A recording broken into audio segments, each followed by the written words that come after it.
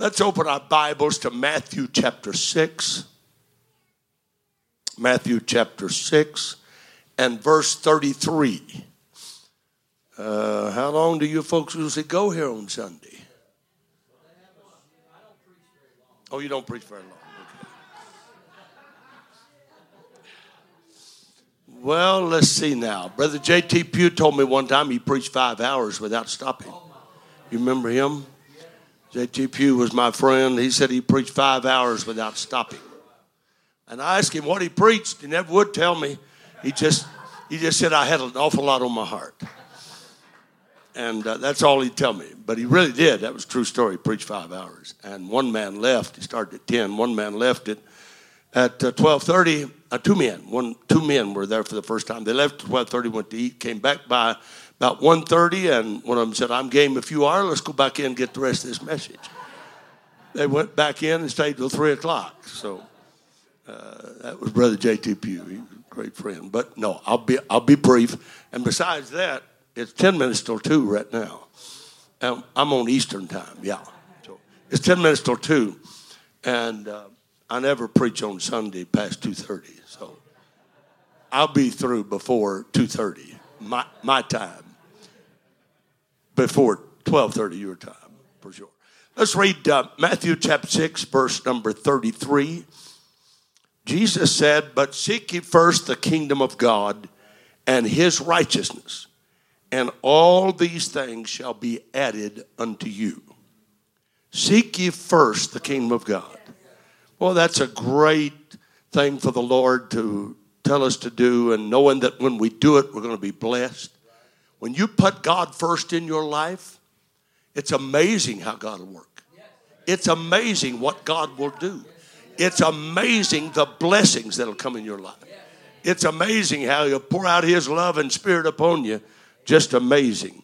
So I want to talk from that verse, seek first the kingdom of God. My subject today would be the serious pursuit of the insignificant. The serious pursuit of the insignificant. Please be seated. God bless you. The word significant are things that are important. And of course, things that are insignificant are things that are not really, truly important. There are some things that are important in life, and then there's other things that are more important, and there's some things that are of utmost importance. And so we face decisions all the time in our lives of things that are important, things that are more important. But a lot of people in our generation are not following Matthew 6:33. They are not seeking first the kingdom of God. And in their not seeking God first, they are giving first-class loyalty to third-class causes. And so they're not giving God their best. I believe that God admonishes us and teaches us in his word that if we'll give him our best, amen, God deserves our best. After all, he's given his best to us. God's the one that gives us our life. I have no authority to tell God, you can't do this in my life and you can't do that and so on, because God deserves first place in my life. The very life that I have is given of God. The breath that I breathe is given of God. The blessings I enjoy is from the hand of the Lord. And all of us here today are recipient of God's power and God's grace and God's love and God's blessings. And I've been learning that if you'll do God's will and you'll do it God's way and you'll do it in God's time, then you'll have God's favor and you'll have God's blessings upon you. So that scripture kindly sets the stage for what I want to talk about this morning. Seek ye first the kingdom of God, and all these other things will be added unto you. When I got to thinking a few months ago about this message, I guess what got me to thinking about it, I read in the newspaper where there was a convention that was held in San Diego, California.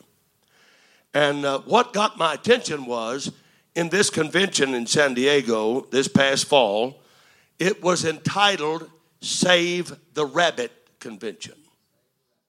the entire convention was, and the title was, Save the Rabbit. Now, I love rabbits. I think they're cute, and I like them.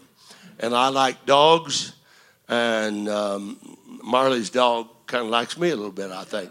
We've become pretty good friends the last 2 or 3 days. And when he wants me to throw his toy and run and get it, he'll bring it to me and hand it. And, of course, I throw it and he brings it back. Well, after about 100 times, and he never gets tired. He never gets tired. But I love animals. I really do. I was raised on a farm. I love animals and have a great respect for all the people that love various animals that they like. But these people that I read about were coming from many states all across America, and they had taken money for their flight, for their motel, and for their meals.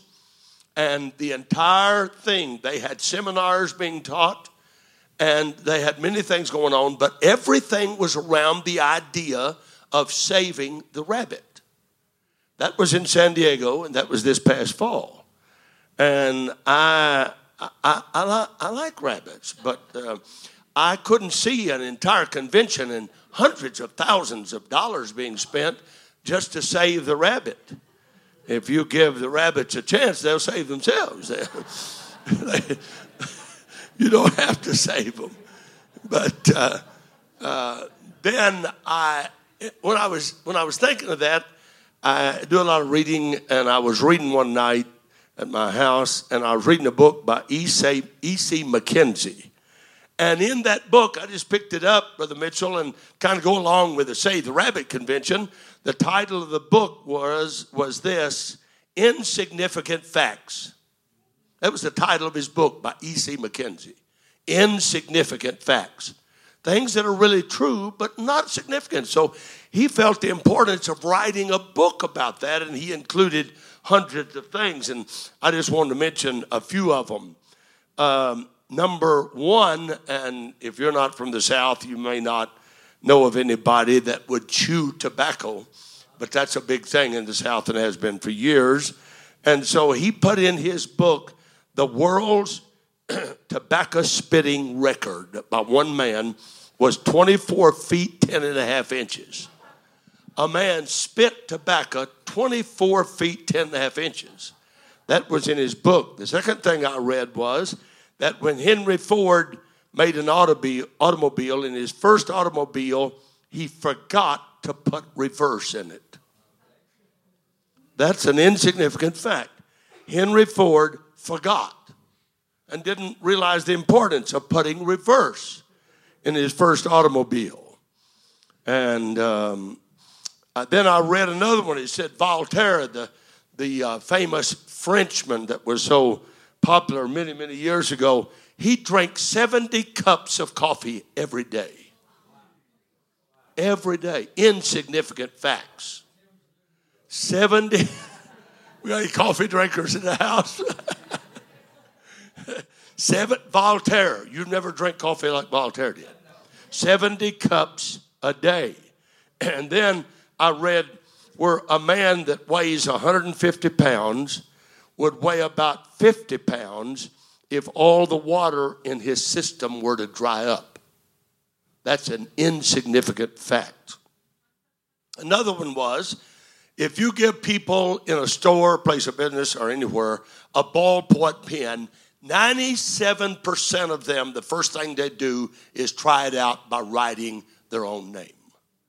97% write their own name. And then, insignificant fact, Marley, this is for you. A dog at 12 years old is as old as a man at 84. So how much longer has McCoy got to go? He don't have long for this world. We better get his funeral prepared. That's an insignificant fact. They said another fact was that Saturday is the most dangerous day of the week to drive a car. If you've got a teenager, every day is dangerous. Teenagers, no offense, man. No offense. Another one was that the Statue of Liberty weighs 280 225 tons. And another insignificant fact was that Andrew Jackson was the only president of the United States that ever married the same woman twice. That was just the insignificant facts. And then I'll stop here in a moment, but the average family of 4 eats more than 2.5 tons of food every year. Y'all qualify? Anybody qualify? The average family of 4 eats 2.5 tons of food every year. And another fact was when the United States bought Alaska, they bought it for an average of 2 cents per acre. 2 pennies per acre is what Alaska cost them years ago. And another fact was that Mother-in-Law Day was first celebrated in March the 5th, 1934 in Texas. Mother-in-Law Day. Some of you may wish they'd never celebrated it. I heard about some people that were shouting and praising God around the front of the church, and they were singing the song, "Makes Me Love Everybody," the old song. He looked over and saw his mother-in-law, and he said, "Lord, almost everybody." But yeah, we won't delve into that. No, won't delve into that. Another fact is there are 47 different kinds of headaches. Another fact is that the greatest number of operations performed on one person was 410. One person had 410 surgeries. Sister Mitchell, how many you got to go? You've had 6, you got 404 to go. No. Set a world record if you're going to set a world record. President Andrew Johnson never went to school a day in his life. And some of the boys and girls here say, whoop-de-doo, I'm going to be president. I don't like school.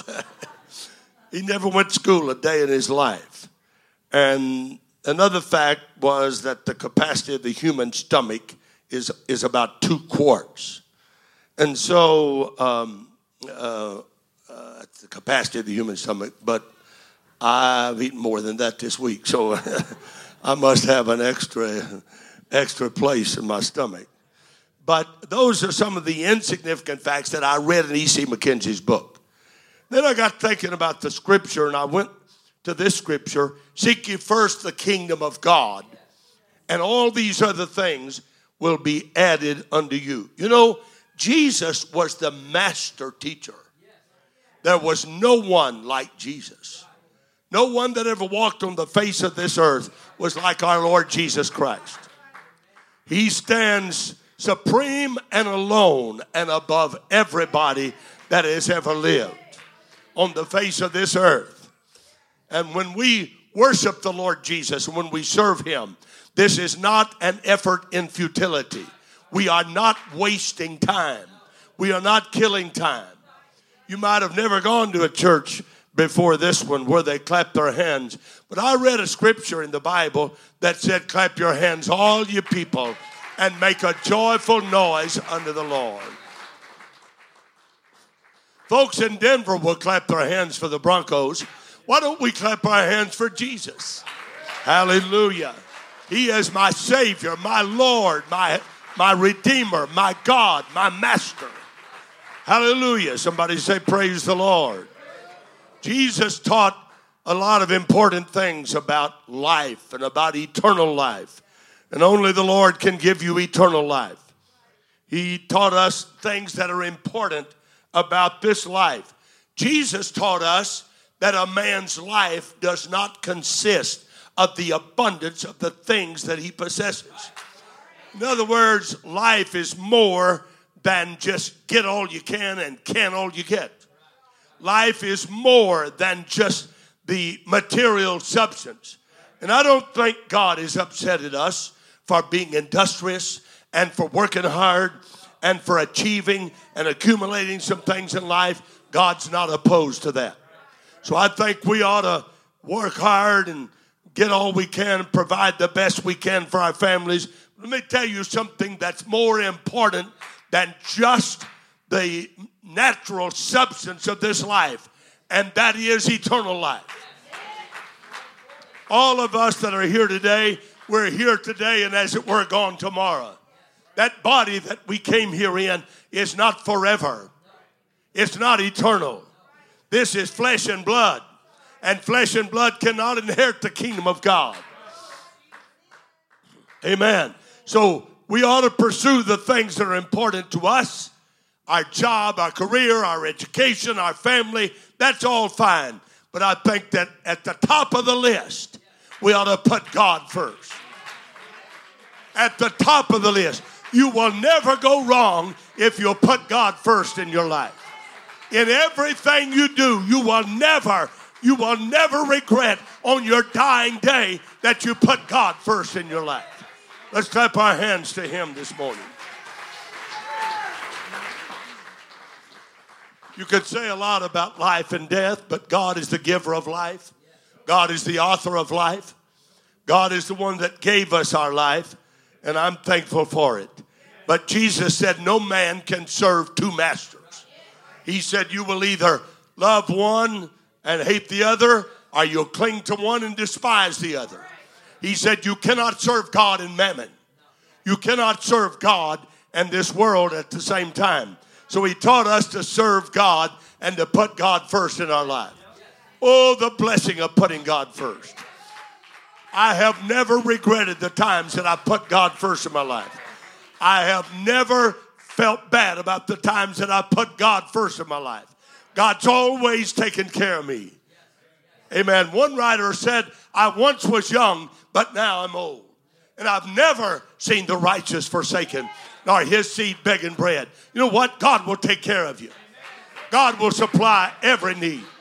My God shall supply every need according to His riches and glory by Christ Jesus. If we'll learn the art of putting God first and practice the art of putting God first, I promise you, He will never fail you. He'll never let you down. He'll never leave you. He'll never forsake you. But He'll be with you all the way, even to the end of the world. Life is important as we serve God. Somebody say, praise the Lord. You know, you got some examples in the Bible of some people that put other things first. And at the end of their life, they were never happy. I'd like to end this life's journey knowing that I've served God, that I have fulfilled the purpose of my being here. I believe that every one of us in this house, young to the oldest, I believe that all of us have a purpose, a God-given purpose to be here. I want to meet that. I want to fulfill that. So when I leave here, I can hear Him say, well done. You've been a good and faithful servant. Amen. I thought of Solomon when I was studying for this message. Solomon was a man noted for his God-given wisdom. If you look back in the Old Testament, when you're reading Proverbs and the Songs of Solomon, Ecclesiastes, all of these were written by Solomon. He was a man at one time of his life, God said, I'll give you riches or I'll give you wisdom. You make the call. And so Solomon said, I'd like to have wisdom to know how to come in and go out before this thy great people. And it pleased God. The thing that Solomon requested pleased the Lord. And God said, in effect, I'm happy with your choice. I'm happy with your decision. Now then, because you've had your heart right and your spirit right and your attitude right and your priorities right, then I'm going to give you not only what you asked for, wisdom, but I'm going to give you wealth and honor. I'm going to give you riches in this life. Amen. And I follow the life of Solomon. And like so many people, he had his good days and his bad days. He had his good times and his bad times. He had times that he served God and gave God first place. Unfortunately, he had times in his life when he didn't put God first in everything. Amen. I'm glad that God is full of mercy. I'm glad that God is full of kindness. I'm glad He's full of grace. And if I preach to somebody this morning that says, you know, there's been times I haven't been everything I could have been, I should have been, I'm here to tell you that God's got a place in His kingdom for you. Just because you failed don't mean that God's cut you out or cut you off. God's got a place in his kingdom for you. A place of servitude. A place of happiness. A place of peace and joy. We Christians are not just going through the motions of a lot of meandering and meaningless meandering. We've got a purpose. We've got something deep in our heart. God has put something deep in our heart. When you receive the Spirit, the Holy Spirit, the Holy Ghost, when you receive that Spirit in your life, you got something that the world did not give you. And the world cannot extract it from you. The world can't take it away from you. Amen. I'm here today as an advocate that if you serve God, he'll make you happy. He'll give you peace that passes all understanding. He'll put joy in your heart. He'll put blessings in your life. Amen. Somebody ought to praise this wonderful and worthy God. And you know, there was a time in Solomon's life where he sort of got sidetracked. I won't ask for a show of hands, but all of us at some time, either in a minor way or a major way, we've got a little sidetracked. But God's there to gently reach out to us and bring us back into focus, that we would keep the main thing the main thing. Amen. The main thing in our life is not how much I can get, but it's if I'm ready to meet God. If I'm ready, if you're ready to meet God, you have fulfilled life's greatest requirement and God's highest achievement for your life. I said, if you put God first in your life, you have achieved the greatest achievement that God designed for you when he made you and put you on this earth. Hallelujah, hallelujah. And so Solomon begins to recount it in the book of Ecclesiastes. He starts telling them, you know, I got servants. I had people to do anything I wanted. I'd say go and they came. I'd say do this and they did it. He said, I got men servants. I got maid servants. I got women servants. I got great houses. I built goodly houses. I had gardens. I had everything I wanted. I had great possession. I had cattle. I had all kind of animals. In other words, he just starts naming. He names about 28 or 29 things in Ecclesiastes that he got. And he said, these are things that I got. But he lets us know at the end of that, there is no real happiness in the things you get in this life. It'll make you happy for a moment. It'll make you happy temporarily. But only God can put real peace and joy in your life. This is not a fairy tale. I'm not just here to make a talk this morning. If you put God first in your life, you will have found the secret of real peace and joy and of real happiness and success. Amen. So when Solomon got to the end of that life, I got everything. Man, I just had everything I wanted. I didn't lack for anything. And yet at the end, you know what he had to say about a life that didn't have God's first priorities in it? He said, all is vanity. All is vexation of spirit. None of it really amounted to much. And if you were to get the composite total today of everything you achieve or acquire in this life, then when you die, you can't take it with you. I want to reemphasize, it's good that a man would provide the best he can, but in all of your provision, put God first. Put God first in your life. Seek ye first the kingdom of God, and all these other things will be added. Our world this morning is in a serious pursuit of things that really don't matter, and they don't last long. People are happy today, they're unhappy tomorrow. They're happy if this happens. They're unhappy if it don't happen. And so that's sort of the way this life is. And I was reading about a man in Luke chapter 12, and I won't take the time to read it all, but in verses 16 through 20, the Bible tells us, and Jesus tells us, about a man that had ground that brought forth plentifully. His ground was good ground. He had everything he wanted. And finally, he had so much. Here's what he said, I will pull down my barns and I'll build greater. And I'll say to my soul, soul, thou hast much goods laid up for many years. Take thine ease, eat, drink, and be merry. That's what he said to himself. I'm talking about the serious pursuit of the insignificant. If a man gain the whole world, the master said, and lose his soul, what is the profit? What would a man give in exchange for his soul? How much is a life worth without God? And so this man had everything, but God spoke to him and said, thou fool, this night thy soul shall be required. And then who's going to get all of these things that you provided for? It's going to be left behind. You can't take it with you. You can't enjoy it throughout eternity.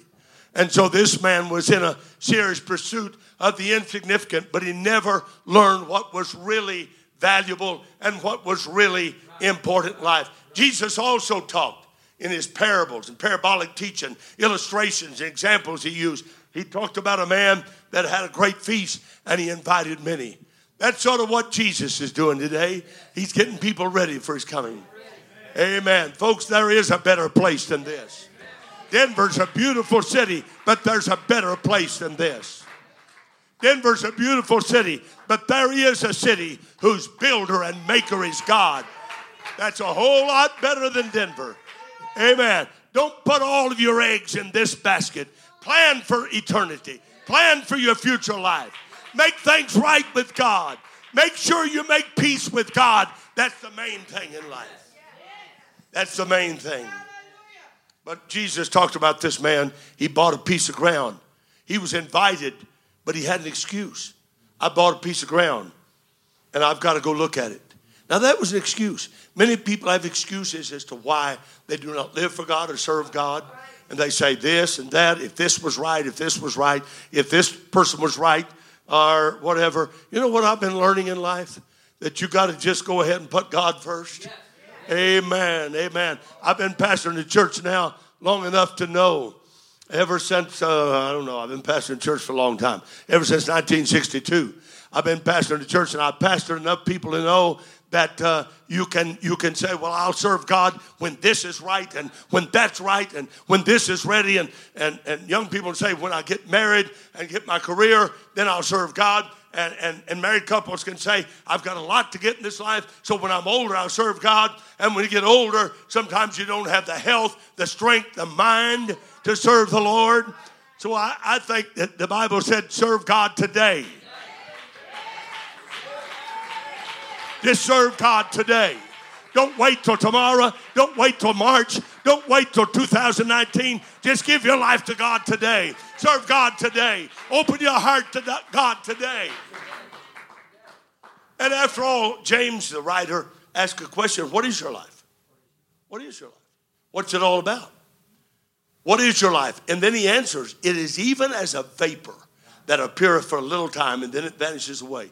We see the smoke that rises from a building, from a furnace, from a chimney, or whatever it is, and it goes away in the wind, and after a while the wind catches it, and it's gone, and you're still looking, and you can't see it. And James said that's the way your life is. It's like a vapor that comes, and then it's gone. One writer said your life is like a post. And I used to wonder about that. But then I began to discover that the word post was talking about a postman. Its teaching was that a postman comes to your house, you look out the window, and he sees him, or you see him, and he drops the mail in the box, and you look at a moment, he's gone. He said that's the way your life is. It's like a post or a postman. It's here, and then it's gone. A man's life does not consist in the abundance of the things that he possesses. Amen. If you've got a nice home, thank God for it, and we ought to.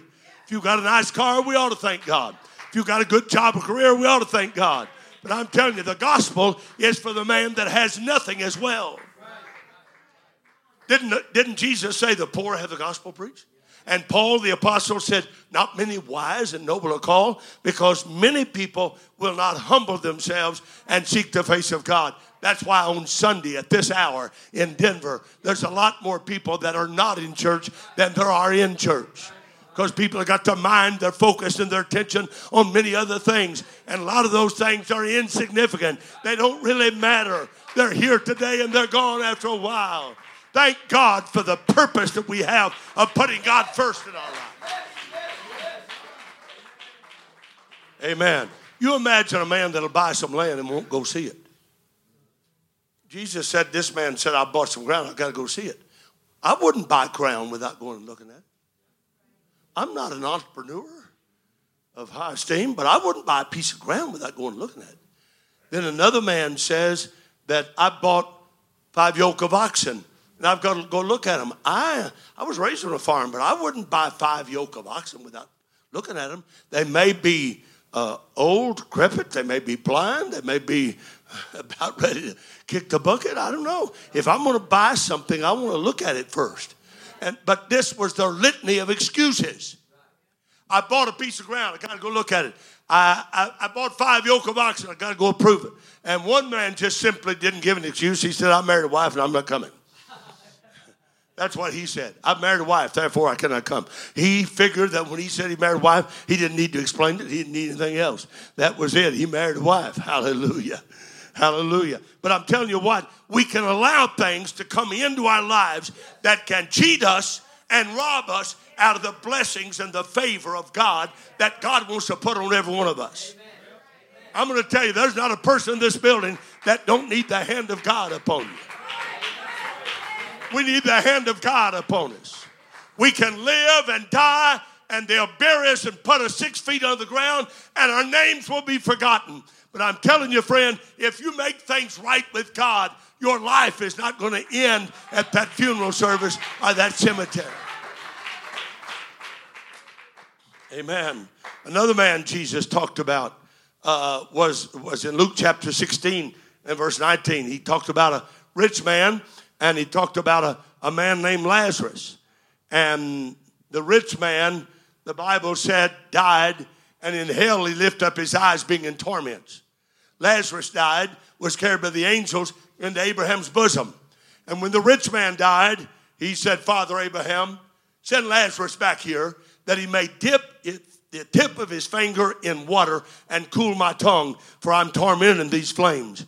I'm telling you, friend, there is life after death. There is a heaven and there is a hell. We don't like to think about the place called hell, but there is a place. There is a place called heaven and hell. And you've got a choice. Aren't you glad God don't just treat you like some manipulative piece of robotics or something? I'm glad you got a choice. He said, choose you this day whom you'll serve. I'm going to tell you, gentlemen, you can't decide for your wife. Wife, you can't decide for your husband. Parents, you can't decide for your children. Every one of us as individuals have a particular consciousness, and we've got a choice to make. Blessed is the person that makes God their choice. Thank God when we make God our choice. That's the greatest decision you ever made in your life. That's the greatest choice you've ever made. And so Abraham said, I can't help you now. When you was in this world, you had opportunity, you had chance. But you're gone now, and we can't help you. Let me tell you, when your eyes close in death, and you know what? It could happen to some of us sooner than later. I was in Chapel Hill, North Carolina, which is 8 miles from Durham, where I pastor. And I was in a hospital there last week. And in fact, it was earlier part of this week. There's a 17-year-old boy, 17, picture of health. Picture of health. You'd never thought, and I've never known him to be sick, but he got a knot in his body. He went and checked it out. Bottom line is, they said he has cancer. The bottom line is, they say he can't live. We're believing that God will heal him.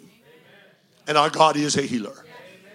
And if you've never experienced God's healing, it can happen. By faith, it can happen. By faith, it can happen.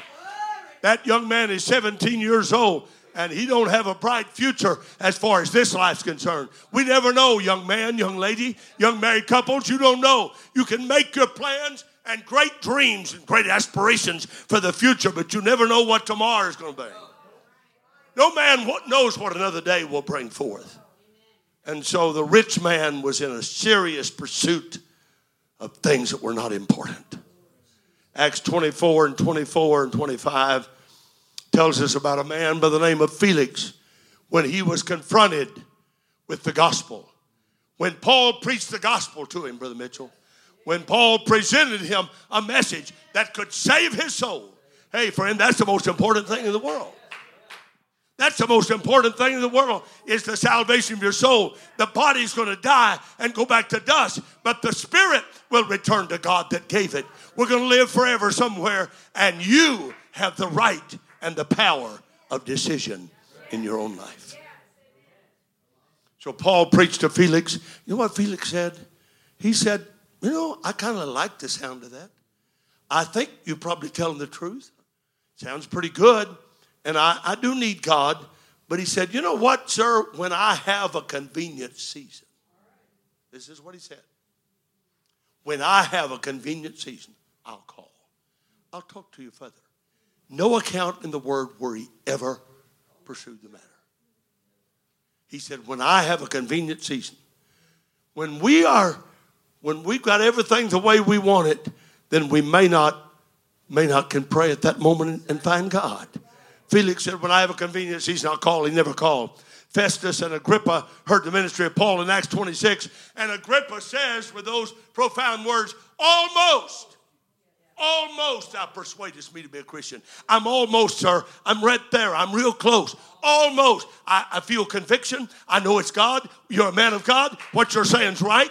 I do have a never-dying soul, and I'll either go to heaven or hell, and I've got the choice. And Paul almost. And Paul said, I would to God that you were not just almost, but altogether. Because almost is not enough. Almost is not enough. So many people in Denver, North Carolina, wherever we go, are in the serious pursuit of the insignificant. They're seeking after things that's going to be gone after a while. But if you'll put God first in your life, you'll never be sorry. I came to God as a teenager. I gave my heart to God when I was a teenager. And I've never been sorry. Teenagers here today could say, well, you're older, you don't understand me. But there was a time I was a teenager. And I gave my life to God, and I was happy. Young married couples could say, preacher, you're older than me, so you can't relate to me. But there was a time when I was a young married man. My wife, a young married lady. But I found out the best life you can live is to live for God. Boy, if I lived in this Denver area, this is where I'd be on one of these chairs every Sunday. Every Sunday I'd be here, because I don't want to be in a big pursuit of things that's not going to help me in the end. Only one life will soon be past. And only what's done for Christ will last. Let's bow our heads for prayer. Let's all pray as the musicians come. In the name of Jesus, oh Lord, open our spiritual eyes. Open our eyes that we may see, that we may understand, that we may be able to comprehend, that we may be able to know those things which are most important in our life. Help us to put you first in our life. In everything we do and everywhere we go, throughout our life and our activities, help us to put you first, Lord. We know we'll never regret that or be sorry. Help us to put you first. And I pray for the Holy Spirit of God to move in the life of every man, woman, and young person that's here today in this building, to open their hearts to you and say, God, today, I'm going to give my all to you. I'm preaching to somebody that maybe at this point you've never surrendered to God. Today is a great day. You've never repented and asked God to forgive your sins. Today is a great day. If you'll ask God to forgive your sins, He will. If you've never been baptized in water by immersion in the name of Jesus Christ for the remission of sins, today's a great day. That's not just getting wet. It's not just something some church or preacher thought of. Your sins are washed away when you're baptized in water in the name of Jesus Christ. If you've never been filled with a wonderful gift of the Holy Ghost, God will fill you today, and you'll find joy unspeakable and full of glory. I ask you to please stand with me, if you will.